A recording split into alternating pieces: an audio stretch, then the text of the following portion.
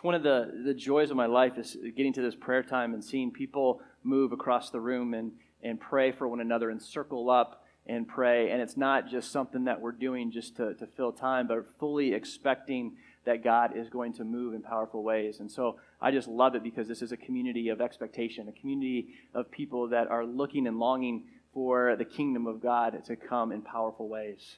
Well, this morning I invite you to turn to Luke chapter 21. Luke chapter 21. And I'm going to invite Dan Peerbolt to join me up here. Someone gave him a hoo-hoo. Dan is going to be teaching with me, and I am super, super excited. You can have a seat. We don't have to stand the whole time. Your legs are tired anyway. We'll get into that in a little bit. That'll make sense in a little bit. But I want to read Luke chapter 21, starting at verse 8. And this is Jesus' teaching on the end times. And we read last week out of Matthew 24 and talked about the signs of the end times. And Jesus said, I want you to be prepared, and this is what's going to happen, and then you will know that the end is near. And so this morning I want to look at Jesus' words from Luke chapter 21, Luke's account of this. And there's one word that I want to draw to our attention this morning. Really focuses in on our hearts. And what should our heart posture be in these uncertain times? How should we be living? And frankly, like as I talk about that, like how should we be living? I think in light of all that's gone on, in light of the uncertainty that we see, in light of the news that we're watching or whatever, what has been your response to those events? What has moved in your heart? And I asked that question last week, like how have you been stirred to be more obedient, to walk more by faith? Like what has been your response as you have looked on the world and seen so many uncertain times? I think one response could be to cower in fear and be like, oh no, what's going on? But that's not the response that Jesus would want us to have. He wants us to be filled with faith and to be looking for opportunities to share the hope that we have in Jesus with people in these uncertain times, and to long for and look and expect really that the Lord is going to transform more lives, that there's going to be more people with dreams of Jesus and seeing Jesus and seeing more people come to faith. Like that is the thing that is amazing me frankly, is just seeing many people turn from darkness into light and come into relationship with the Father through Jesus. And so I want to read from Luke 21 and highlight a couple things and have Dan share as well. And so let's start reading at verse 8 of Luke 21. It says, and Jesus said, he responded to their questions about the end times. He says, see that you are not led astray. For many will come in my name, saying, I am he, and the time is at hand. Do not go after them. And when you hear of wars and tumults, do not be terrified, for these things must first take place, but the end will not be at once. I love Jesus' heart here. Like this is the heart of a shepherd. This is the heart of our Savior. This is the heart of our King. He's talking with his disciples. They're overlooking the temple and they're interacting with him and asking him questions. And he says, I'm going to share things with you so that you won't be terrified. Jesus doesn't want us to live in fear.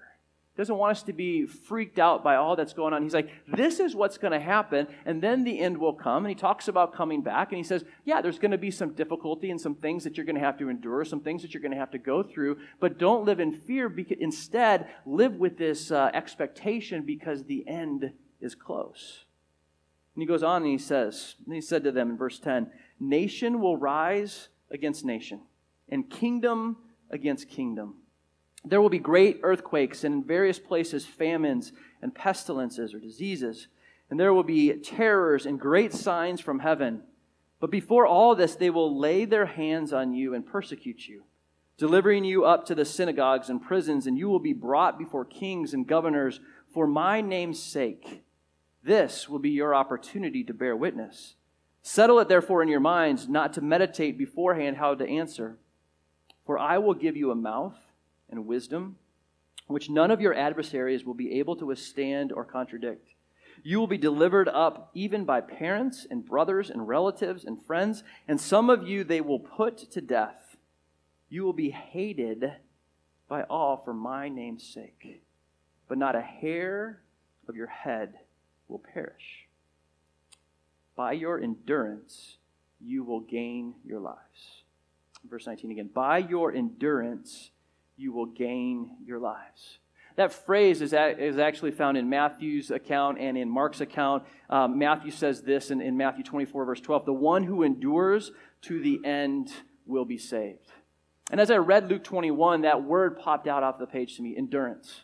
Because that is something that is seen throughout Scripture as an elevated character trait, that the Lord is looking for those who will be faithful, those who will be steadfast, those who will endure to the end, not swerved from a deliberate purpose, not moved off course, loyal no matter what comes. This is what our lives should be, the goal of our lives, to endure to the end. Hebrews 12 says, let us run the race with endurance that is set before us. And this comes after a long list of people who were faithful all the way to the very end, even though they didn't see all that God had promised them. They were faithful their entire lives. They endured until the end.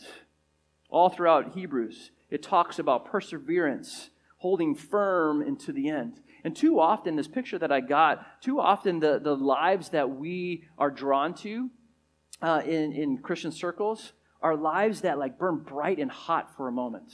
I think too often we're drawn to people who kind of live like a match, where like all of a sudden burn bright and then kind of fade away. It'll slowly fade.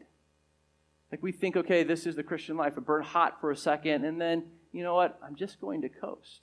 But you and I eventually know that eventually this match is going to go out, right? It's going to burn me or burn out. Fortunately, it burned out first. But that, I think, gets a lot of attention in our culture today. We'll look at people's lives, or all of a sudden, wow, that was amazing that they did, or wow, that was sensational, or wow, they did this or that, and then all of a sudden, they fade away.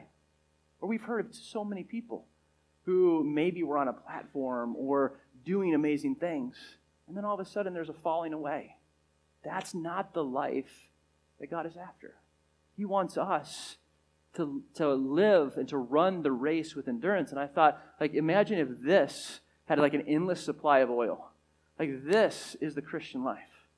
This is the life that we are to shoot for. This is the goal, to endure till the end. Those who endure will be saved. Imagine if this never ran out. This was just this endless supply and we were constantly connected to the Lord. That flame would continue to burn hot and bright. And that is what we're after as a community. To live this life, to run the race with endurance, not just, wow, I did that back in my 20s or I did that back in my 30s and now I'm just kind of coasting. No, to walk faithfully with the Lord, being used by Him every day of our lives. Those who will endure to the end will be saved. You've heard the phrase, it's a long obedience in the same direction. That's the Christian life, the long obedience in the same direction. And when I was thinking about this word endurance, as I thought about this is what the Lord is after in our hearts, I thought about, or asked the question, who do I know that has gone a long way in the same direction? Who do I know that knows something about endurance? Who do I know that just maybe tortures himself as he just continues to go for mile after mile after mile? And that's what brought me to Dan, and I invited him to share a little bit of what he did recently. Maybe some of you know, maybe some of you don't know, but he had a little adventure that he'll share about in just a second. But then also there are some things that he's learned over that through that process, and we're going to interact around that as we talk about endurance this morning. And so, Dan, why don't you share a little bit about what you just endured? Yeah. So, one time I went to Morocco, I had 100 weeks. So, 2 weeks. So, first question that comes to mind is, well, how hard are you? I could kind of think that out. So, how many of you know where my area is in test? Imagine put your shoes down today down the street, finish trying to drive past the hospital, past the cellar, past the hospital, to where? You got to snap, turn around, come back to that one. Another snap, turn around, go back again, and again. You keep out after it. So that's 110 kilometers. 18 hours and 12 minutes is how long it's going to run. An hour and 46 minutes of that is in better.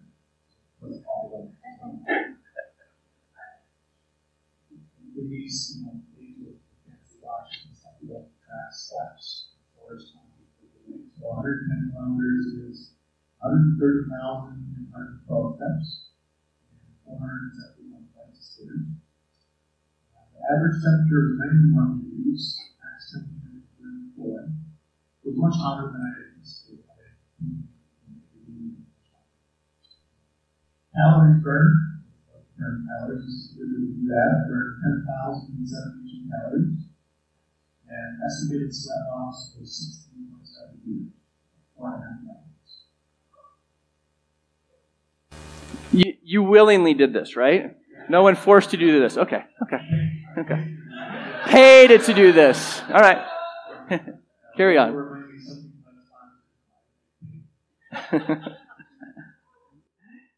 So that's a long way. 110 kilometers, 68 miles. That's a long way. All of those steps. I know you shot a video and you to the men's group, and you said, I'm 50 some odd thousand steps in, looking forward to the next 17 miles. It's a long way. So how does one run a long way? How does one continue to go in that direction for the long haul without giving up? Things I think that the most important is you have to set the goal. You got to know why you're going to do this, because if you're in the middle of it, when adversity strikes, and if you don't strike, you're asking yourself, why am I doing this? You've already lost the battle. You know why you're doing it. So for me, setting a goal is so important. And I've been thinking for years, really, still trying to do what is possible. The minute I really wrote that goal down, signed up for the race, and put some on the wall, then it became a deal. So that's my encouragement. Know your why, make it visible, put it out there so you're looking at it every day. And the scary part is telling others about it. Don't keep it to yourself, because when you share it with others, you share it with brothers, I share it with Dave and my family, you gain some accountability, and people will ask you about it, and it forces you to keep going towards that.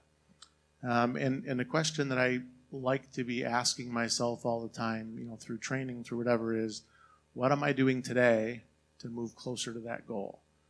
And that helps keep it fresh. It helps keep just a reminder of what you need to do. So if you're going to do something difficult, have that as a visible goal, and it's got to be a reminder every day.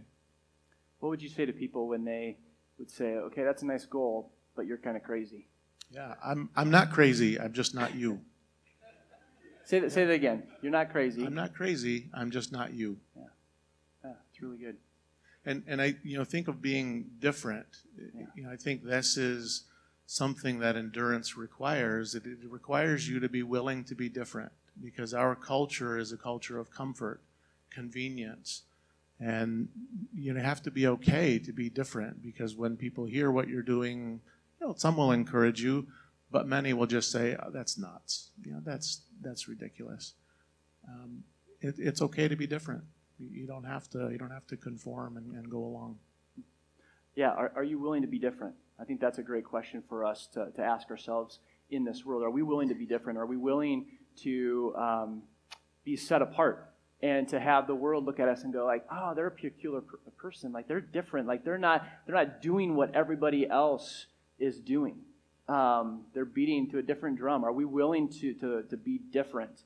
But I also like what Dan said about endurance. Like, what is the key to endurance? It's to have a goal. It's to have that why. It's to have the reason behind your life. And really, that's a question that we all need to settle. What is the goal of your life? What is the goal, the thing that you are shooting for in your life? What is the deepest desire, the deepest purpose of your life? I was listening to a talk just a couple weeks ago, and this person said, what is the interior vision of your life? What is the interior vision? What is the why of your life? So often we talk about exterior vision, and exterior vision are those things that people do. Interior vision is the why behind what they do. And so often time and energy and effort is given to this exterior vision, and exterior vision can change over time. Where you work, where you live, all of that changes over time, but interior vision doesn't change. especially as a follower of Jesus, we have to have that same singular interior vision, and it's in this passage that we were reading. Over and over again, it says, you will be brought before people for my name's sake. You will be persecuted for my name's sake. Because people identify you as a follower of Jesus, you will be persecuted. You will be hated. And that is all throughout Scripture. The why behind our lives, the interior vision of our lives is for his name's sake, to bring Jesus glory, to live lives that don't point to us, but to bring God glory in everything that we do. I mean, turn to Psalm 23. I just love this, as there's so many verses that I could point to. But Psalm 23, we love Psalm 23. And it says this, the Lord is my shepherd. As soon as I get to the passage. The Lord is my shepherd. I shall not want. He makes me lie down in green pastures. He leads me beside still waters. He restores my soul. He leads me in paths of righteousness. We love that passage. We love how it says, okay, he restores my soul. He leads me beside still waters. He makes me lie down in green pastures and rest. He does all of this. But why does he do it? Why does he do it? So often we're like, oh, he's doing it for me. No, he does in verse 3, for his name's sake. So that he will receive the glory and honor that he alone deserves. As things get difficult, as we're persecuted, as we go through hard times, we have to have the clear vision of our lives to be what is going to bring God the most glory. How is God going to be most glorified in my life? That has to be the goal behind our lives, and that will lead us to living a life filled with endurance, even as difficulty comes, because there's difficulty in this passage. But Jesus says this difficulty, this suffering that's going to come up, it's an opportunity for you to bear witness about him. It's an opportunity for you to share about Jesus, but it's also an opportunity for you to grow, because we know as followers of Jesus, we have to look at suffering and adversity and difficulty differently than the world. James talks about that. Consider it pure joy. Consider pure joy when you face trials. I don't know how many people are looking at trials and being like, sweet, I'm going through trials. No, consider it pure joy when you face trials of any kinds. Why? Because the testing of your faith produces steadfastness, so that you may be perfect, complete, not lacking in anything. There's something that suffering produces. There's something that difficulty does in our lives. It's an opportunity to testify to the Lord, but it's also an opportunity to grow. And so you've come across some adversity in your training and in the race. Why don't you talk about the difficulties that you had running 110 kilometers? Yeah, I always like to say, every run has a purpose. And in the training runs and others, there's almost always something that goes wrong. It's very rare that you have a perfect day. Sometimes it's, I trip and fall, you get injured. Other times it's a twisted ankle. Sometimes it's just a heart's that racing fast. Sometimes you can't catch your breath. There's always stuff that, that makes it difficult. And looking at those things, you have to just, that's the lesson of, okay, I made it through a day where my heart couldn't keep up, or I made it through a day when I fell and I was bleeding and I still finished. And that's the lesson of adversity, is you expect it. You have to be in anticipation that, when I start the day, there's going to be pain at some point in this 110 kilometers. I don't know when it's going to come. I don't know what form it's going to take, but at some point there will be some stuff that goes wrong. And I try to train myself to welcome it and to actually treat it like someone is coming to your door and you say, well, there you are, welcome. Thanks for, I knew you would be here, I knew you'd arrive, and now you're here, and then we deal with it. And you can, a lot of different tools that you can use to deal with it. One of the things that I do is use the power of the spoken word. It relates to, I will say out loud, I will never quit. I will never quit. And people that maybe have seen me running will think, what the heck is this guy talking about? He's talking to himself. But speaking that out loud makes a very big difference in the reality of around you. You're hearing yourself say it, I will never quit. So in this race, a number of things started to go wrong. It wasn't just one. It was several. It started probably with the chicken tagine the night before. Had given me a little bit of the diarrhea, which is not how you want to start a long race. It was incredibly hot. I didn't have enough water with me. My digestion, at some point, I just couldn't eat my gels anymore. So, we take gels with us, and I'm popping the gels. You have to keep taking in calories because you're spending that. And if you don't fuel your machine, you will run out of gas.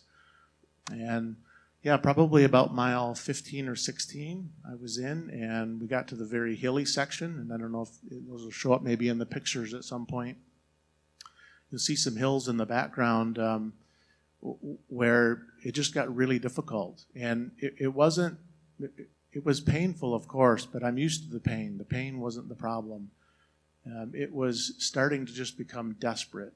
I was out of energy. I was dehydrated. I had blisters on my hands from the poles. It was actually shortly after that we ran down through the valley and up the other side, where I never had a moment of I'm going to quit, but I started to think about how am I going to make this? This is becoming very difficult. Am I going to get pulled by the medical teams because of, I just don't look like I have a soul anymore? Or is the time going to run out and I'm going to get clocked out for not finishing the time? And that was when I didn't want to text and run. So I recorded a couple of videos, sent one to Rose, pretty short of, hey, I'm struggling, need some prayer. Sent one to the men's group. I sent one to my team at work, and then put my phone back in my vest and just kept walking. And you could hear the little beeps were coming. So I could feel that people were praying for me. I had this feeling of interceding. There was people that were interceding for me, and the verse that started going through my head was, I look to the hills, lift my eyes to the hills. Where does my strength come from? I thought, well, how ironic, because these hills are killing me. But I started thinking, my strength doesn't come from my walking poles. It doesn't come from my sexy shoes or my fancy gels or the water electrolytes. It comes from the Lord. So I started just praying, almost pleading, Jesus, give me strength for these next 5 steps. And just repeating that over and over and over. And I suddenly realized that I'm up the hill. I was down. So I was like, well, that's pretty neat. Let's keep that going. Continued to pray, and hour after hour started ticking off, and began to realize I'm getting closer to the checkpoint 4, which was a big milestone for me because there was only 8 miles left then. And that anxiety faded away and turned into just a gratitude, overwhelming gratitude for God had gotten me through that. I was no longer suffering. I was getting very close to the end of day 1 and ready to finish. Finished day 1, just in really rough shape. I was struggling. Managed to get some dinner. Was laying down. My legs were spasming. I should have recorded a video because my calf was doing gymnastics in and of itself. But as I laid there, I think I texted you, Dave, just saying, I'm excited for tomorrow to see what the Lord is going to do, because I was praying for healing. Others were praying for healing. And I just had this overwhelming expectation that God would not get me through today to let me fail tomorrow. I just knew it was going to be an exciting. Slept like a baby with colic. Was up every hour, just could not get rest. Started the next day early. Felt a little discomfort, but was ready to go. By the time the race started, I got to the starting line. And I'm telling you, family, I was fresh. There was just no pain, no discomfort, was not tired, was absolutely excited and ready to go. Started the run with my normal group of old people, and they were, doing a walk-run strategy, and I realized quickly I didn't need that. I was good to go. And just said, I'll see you guys at the finish line. Took off running, and it was the easiest 30 miles I've ever run. It's awesome. It was great. Awesome. Yeah, God is when good. When he sent me that video, he's like, I'm looking forward to tomorrow. I'm like, who is this guy? Like, seriously? And he's like, oh, the Lord's going to heal my feet. And sure enough, a video of him running, and he's like, there's kids around, and he's like, it's a beautiful day to run, and feet are healed. The Lord calls us to run this race with endurance, to be steadfast, to not waver, to be moved to the left or to the right, to keep going. And I love this conversation about adversity, because that's what Jesus promised. He said, in this world you will have trouble, but take heart, I've overcome the world. Like, you will have trouble. And we need to expect that, but there's different ways for us to view that as followers of Jesus. How is he going to be most glorified? And what does he want to teach us in this? Like, how is he going to show up in the midst of adversity? Now, I want to shift to the end here, because you don't just go ahead and run 110 kilometers like tomorrow.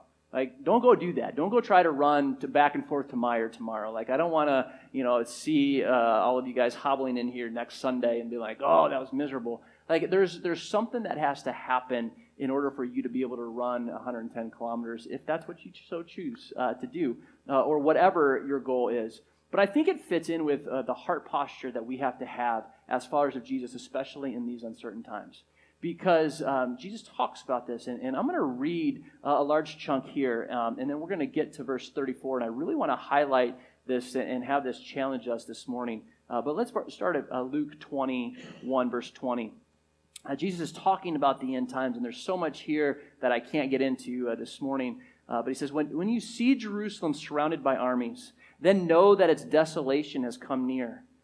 Then let those who are in Judea flee to the mountains, and let those who are inside the city depart, and let not those who are out in the country enter it. For these are days of vengeance, to fulfill all that is written. Alas, for women who are pregnant, and for those who are nursing infants in those days, for there will be great distress upon the earth and wrath against this people. They will fall by the edge of the sword and be led captive among all nations, and Jerusalem will be trampled underfoot by the Gentiles, until the times of the Gentiles are fulfilled. And he goes on, and there will be signs in the sun and moon and stars, and on the earth distress of nations and perplexity because of the roaring of the sea and the waves, people fainting with fear, with foreboding of what is coming on the world. For the powers of the heavens will be shaken, and then they will see the Son of God coming in a cloud with power and great glory. Now, when these things begin to take place, straighten up and raise your heads, because your redemption is drawing near. And then he told them a parable. Look at the fig tree and all the trees. As soon as they come out in leaf, you see for yourselves and know that the summer is already near. So also, when you see these things take place, you will know that the kingdom of God is near. Truly, I say to you, this generation will not pass until all has taken place. Heaven and earth will pass away, but my words will not pass away. Jesus says this is what's to come. And he says there will be people who will be fainting with fear. There will be people who will be overwhelmed by all that's going on. But then he looks to his disciples. And remember, he's talking to his disciples who are asking this question. And he's saying, this is how I want you to live. But watch yourselves, verse 34. Lest your hearts be weighed down with dissipation. Or just like a foggy mind is what it was that word means. And drunkenness and cares of this life. And that day will come upon suddenly like a trap. For it will come upon all who dwell on the face of the whole earth. But stay awake at all times, praying that you may have strength to escape all these things that are going to take place and to stand before the Son of Man. I love how Eugene Peterson translated this in the Message. Next slide there, Lauren. It says, but be on guard. Don't let the sharp edge of your expectation get dulled by parties and drinking and shopping. Otherwise, that day is going to take you by complete surprise, spring on you suddenly like a trap, for it's going to come on everyone everywhere at once. So whatever you do, don't fall asleep at the wheel. Pray constantly that you will have strength and wits to make it through everything that's coming and end up on your feet before the Son of Man. This, to me, at the very end, Jesus is saying, be prepared. Be prepared. Be ready. Train yourself. Like, we have to know, like in this world filled with deception and filled with lies, we have to know the truth. And the only way that we know the truth is to be in the truth, to be with the one who is truth, to spend time with Jesus, to pray constantly, to train ourselves in godliness and righteousness. So Dan, why don't you talk a little bit about like the fact you didn't just go run in 110 kilometers, like just, okay, Rose, we're going to Morocco, here we go. No, there was a plan and there was some things that you put in place to get yourself ready. Talk about that a little bit.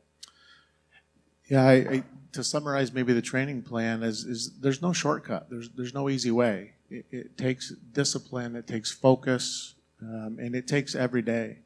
So, for this November race, I started training May 23, And one of the keys was you start slow, right? So you don't start training. You don't wait to start training until you're in shape.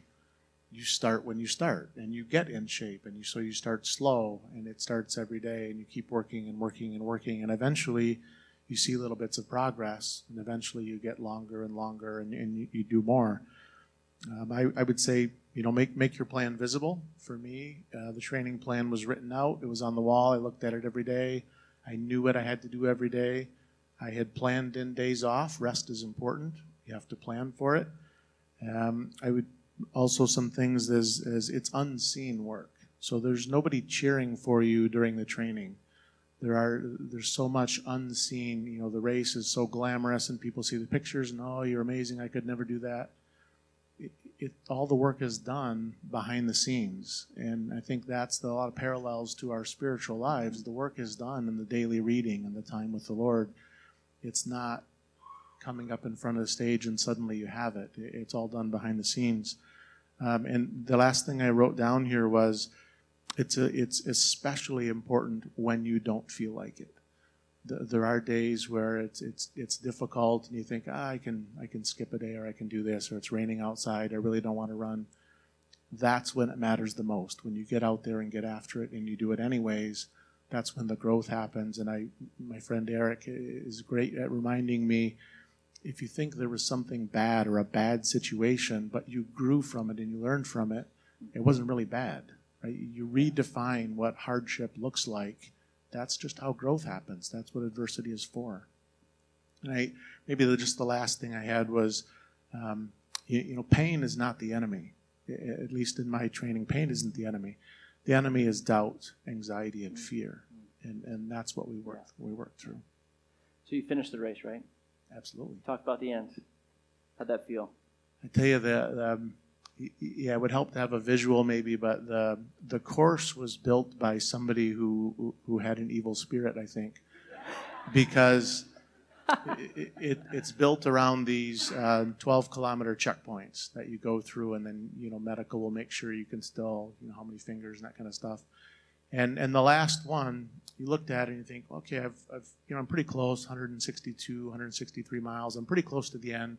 In the desert, you can see so far. So from the last checkpoint, you could see where the town was, where that finish line must be. You could see some trees, you could see some buildings, and you start running towards it, and I'm feeling great. And then all of a sudden you realize the math isn't adding up.